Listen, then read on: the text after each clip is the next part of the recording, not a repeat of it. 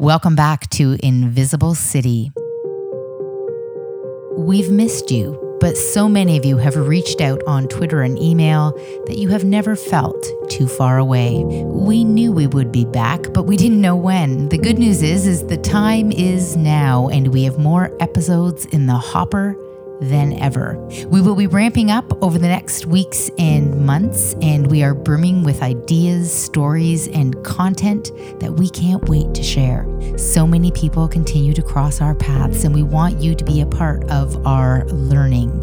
We continue to seek to untangle the complexities of what makes cities tick, to make the visible invisible in our cities. Although we've been away, the reprieve is over. A few cool things have happened that I would like to update you on. The first is our Webby Award. That's right, you heard that right. We won a Webby Award for Best Sound Design and Original Music in a Podcast. Brad and Ryan from Lossless Creative made the trek to New York City to walk the red carpet and bask in the glory. And damn, did they look good, if I do say so myself. We also have a refreshed website, www.invisiblecity.podcast.com. Take a look. We've tried to make it really easy to navigate, so check it out. I've also successfully transitioned from my 5-year stint as Chief Planner at the City of Toronto into another life. I loved every minute of it, and no, for those of you who are asking, I do not miss it.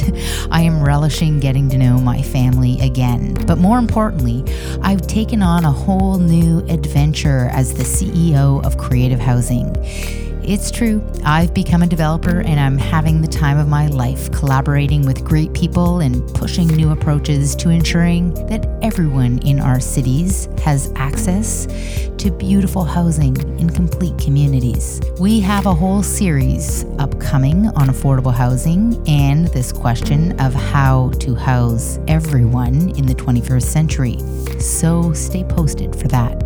In February of 2018, the Invisible City team set up an impromptu shop in Vienna in partnership with the Urban Future Global Conference. As Europe's largest event for sustainable cities, it's the place to meet the most passionate and inspiring city changers from all over the world. We've pulled together a series of 5 episodes that will be released over the upcoming weeks that came out of that conference and the conversations we had there. It pretty much features some of the most interesting people from across the globe who are truly driving change. I'm Jennifer Keesmaat, and this is Invisible City.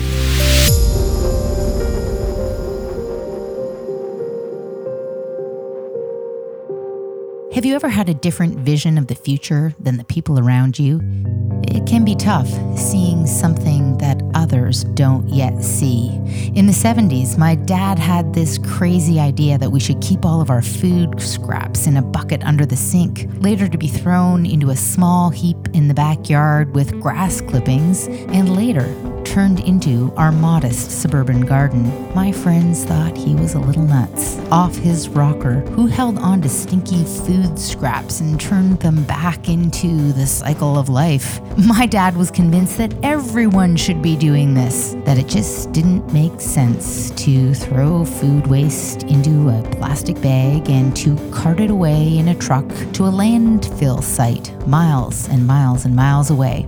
But alas, he was ahead of his time. It would be many years before municipalities en masse would embrace composting and recycling programs. Hanging around the halls of an Urban Futures conference is a bit like hanging out with my composting dad in the 70s. People with ideas, people thinking about how to do things differently, how to live better, more lightly, more sustainably in our cities. According to Josephine Leo, it's like a place where all of the freaks of urbanism gather. Of course, I felt right at home. This is the first part of our 5-part Vienna series. Listen in. So here I am in Vienna with Josephine at the Urban Futures Conference, and I have to say that I'm a little bit giddy because it's so exciting for me to be here at this conference. I have wanted to be here in the past, and circumstances have made it very complicated. And here I find myself at this conference with global leaders from around the world who all really care about the same thing, which is changing cities, making cities better, seeing cities as a space for adaptation. You are a co-founder of this conference. Let's start right at the very beginning. Where did this idea come from, and why does it matter? Well, thank you, Jennifer. It's really great to have you here finally. We couldn't make it last time. And this time you did really great talks, and I think everyone was so as inspired. Yeah. I didn't pay her to say that. That was completely unsolicited. Well, don't cut it, huh? Well, we started 3 or 4 years ago. Many of us started since maybe decades trying to think about how to make life better as architects, as citizens. And in the early 90s and early 2000, it was not a very popular kind of a topic. People think you are totally out of your mind, what? But luckily, in recent years, because I don't know if it's luck or not, but because of all this climate crisis, all this resource crisis, even political kind of instability, really force people to start looking at the problem and realizing that, okay, we have to solve those problems. And so we were kind of riding a rising wave of this rising awareness of these problems, and we really want to do it, and we really want to create something that could facilitate people to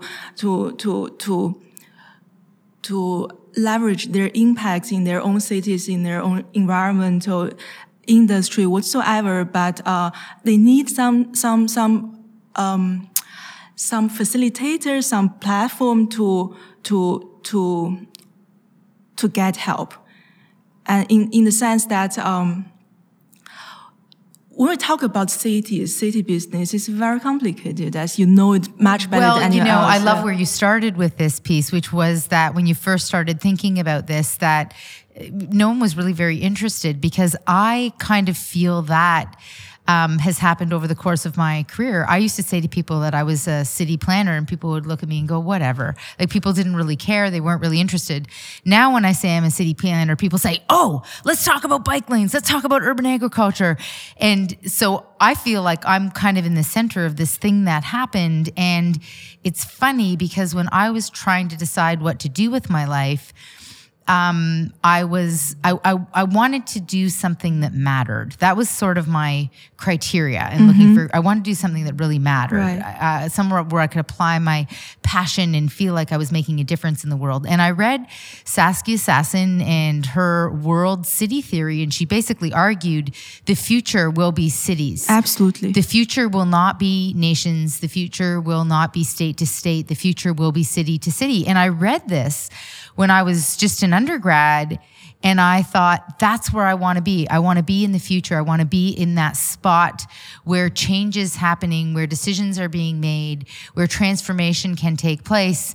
And to your point, I sort of feel like I rode the wave a little bit. I rode the wave too. Absolutely. Cities had always been the structure of administration since hundreds of years. And this nation thing, well, it's a kind of new invention, but it's a little bit too complex for our human capacity of dealing with complex systems. Yes. And it imposes more cost than efficiency. But however, go back to the initiation of our conference, we know that cities are a complex business, and you have so many different interests conflicting. You have tenants, you have investors, you have policymakers, and citizens. They have all this kind of conflicting interests. Yeah. But to go forward, to make any changes, to initiate anything, you have to bring them together, make mutual agreements. And therefore, we started having this conference as a platform to bring the design, the knowledge, the politics and finance together to have conversations. So this is what has struck me about being so special about being here and having this conversation. The first piece is that you've got 3,000 people talking about cities, talk about building momentum. And yesterday I called it a movement. I feel like I'm a part of a movement being here. The other is that you've literally brought people from across the globe, this commitment to being global and thinking about cities through a global lens and what we share as global challenges in trying to be more sustainable, in trying to be more innovative and forward thinking.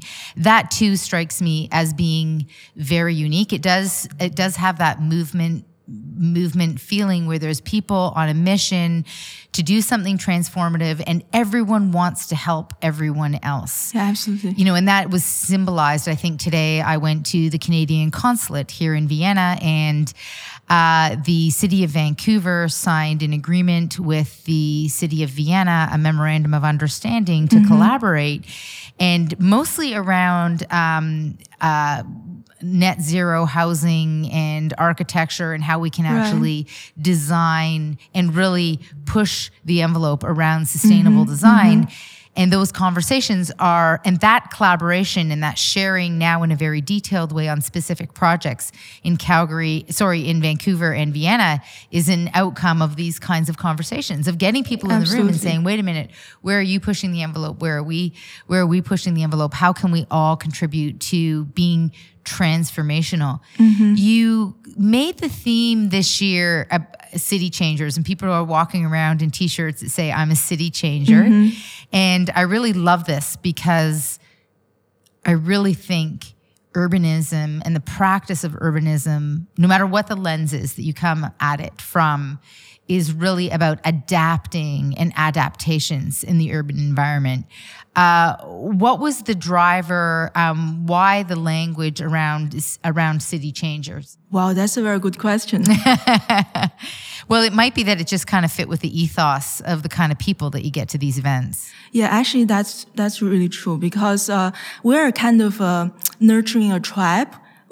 Sometimes people have innovators, sometimes people have early adapters, but for us, it's these people who are passionate, really want to make change happen. And that's the mutual kind of shared passion. That's the trigger why people are here.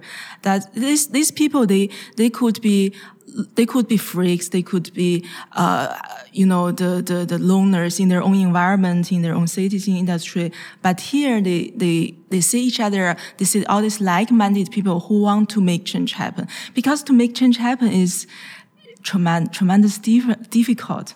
Well, and because it's difficult, this notion of nurturing a tribe, I love that language. I often talk in the city of Toronto about building constituencies, that we want to build constituencies for progressive ideas so that when we come forward with a progressive idea, like getting the cars off a key transit corridor and dedicating that corridor to transit, you need to have different groups within the city, different tribes, to your point.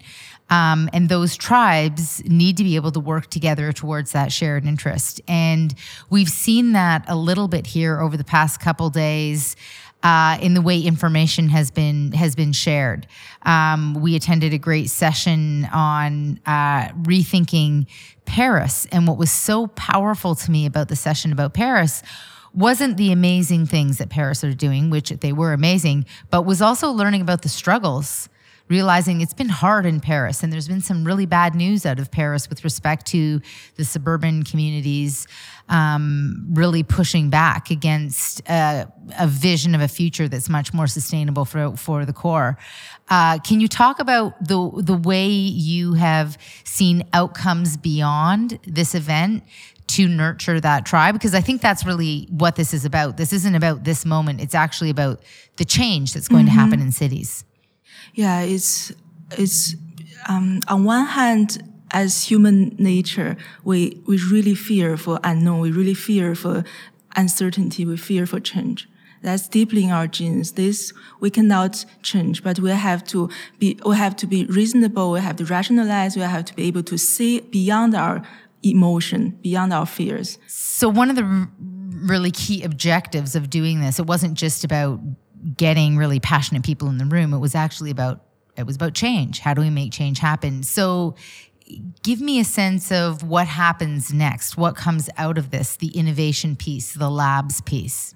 Right. On one hand, this conference helps people to learn from each other's success and failure, to help them in their own domains. But on the other hand, we really feel like we need some more radical kind of acceleration. Because cities, they're being built, hundreds of cities are being built in Asia, in America. And while we're discussing, we're debating, we're talking about policy making, this is not, we cannot say this doesn't make sense. So we know that we need money. That's the first thing. And the second thing is that given the understanding of how our economy is changing, we need innovation. So you mentioned the word acceleration, and of course, money's a big piece of it. It strikes me that really the debate we're constantly having in our cities is about where the money should be spent. There's money. Mm-hmm. It's a debate about where that money should go.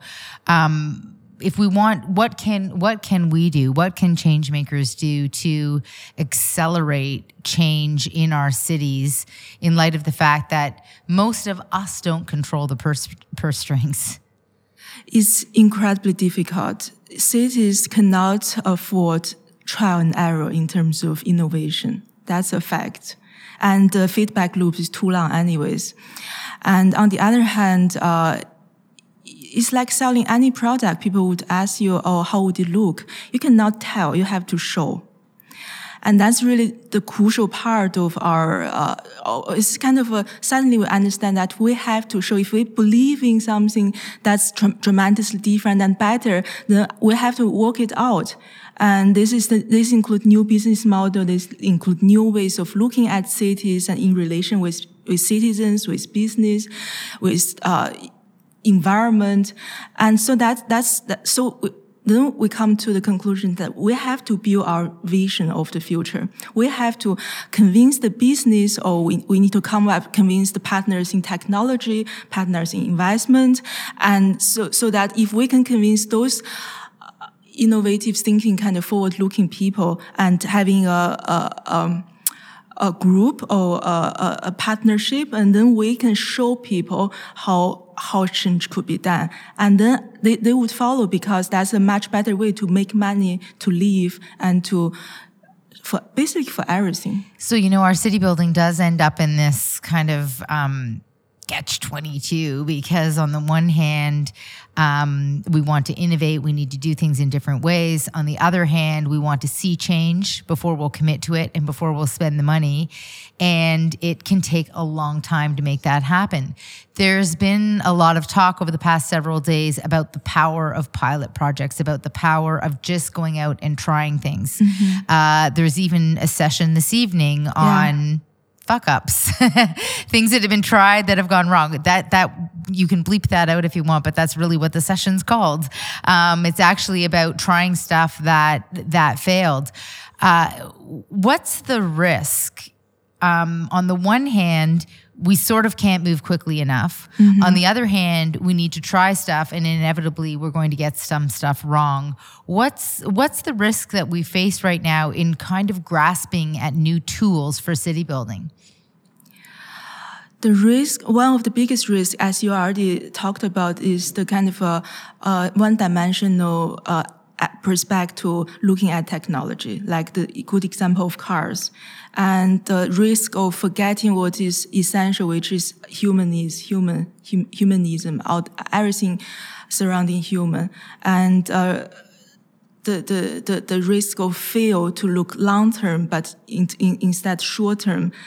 And for example, long term development is that we're really reaching that tipping point already, that material kind of abundance is making us to put much more value, particularly young generations, to meaning, to social interaction, to finding purpose in life.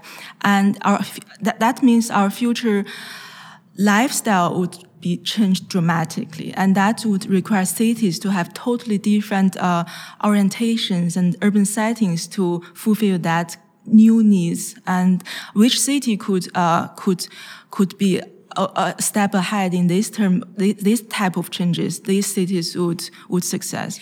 Well, I'm so glad you've raised that because it always makes me nervous when people are talking about smart cities, and it sounds like it's about gadgets as opposed to being about people. And I do think that our cities did go a little bit sideways. Really, over the past 5 years, there was a ton of talk about technology and not enough talk about people. Absolutely, and how we design for people. How do you keep that conversation really focused? How does that conversation not get away from us when, let's face it, tech companies, whether it's Google or Amazon or Cisco, have a real vested interest in cities. That's where the population is. That's where they can collect data. How do we kind of hang on to that conversation and not lose the vision that cities are actually about people and, as you say, that human interaction? Well, I have to say I have no answer to that question. It's a big one. It's a big one. You have to, I think, I'm not sure if it's a regulation or policy issue. I'm sure there are things that we have to do because this rising of the power of technology is something new. But we have a lot of new things in our history that we have to then later on develop some kind of a system to regulate that power. I personally think that could happen and that should happen. I don't think this is the power of this new power is much bigger. Well, there's a lot of talk about this right now, in particular in relation to social media like Twitter and Facebook and the way that these entities have been able to operate in a completely unregulated way. And there has been implications, some pretty significant ones with respect to democracy and who gets elected where and who's doing the elected. And that lack of regulation has always existed to protect the human interest. And I would suggest that this is the risk we face in our cities as well, that new technologies, big new shiny thing, if we're not quick enough and agile enough to ensure we have regulations in place to protect the public interest, there's going to be challenges. But on the other hand, there might be solutions within technology. For example, all this data security, privacy issue might be quite easily solved via blockchain technology, and for example, and also so I think hopefully with the help of technology that the demand for human regulation would decline. Yeah, hopefully. I'm kind of skeptical on that, only because I think that one of the challenges we face is powerful interests that are not in the public interest. And we're seeing this in our cities right now with respect to global capital and housing and the impact that's happening at a very tangible level on people's everyday lives. And unless there's regulation and more regulation, people won't have access to housing. It's pretty straightforward. So there's, an opportunity to kind of capitalize on a growing interest in figuring this question out around what our sustainable urban future looks like. Josephine, this has been a fascinating conversation. Thank you for having us here in Vienna, and we're going to be watching closely every step as you move forward. Thank you so much. Thank you. It's my pleasure. I hope you enjoyed this podcast as much as we enjoyed creating it. Thanks to Daniel Fuska for being my Sherpa and lugging all of our equipment to Vienna and producing these episodes alongside me. Thank you to the team at Urban Futures Global Conference for their leadership in facilitating a global dialogue about change in our cities and for sponsoring this Vienna series. And also, just so that you know, you can subscribe to Invisible City Podcast so that you don't miss out. All of our episodes are also on our website, invisibleCityPodcast.com. If you like our work, give us a rating on iTunes. We would really appreciate it. Invisible City is a product of Lossless Creative, a creative agency based in my beautiful city, Toronto. Each episode of Invisible City features an original score by Lossless Creative.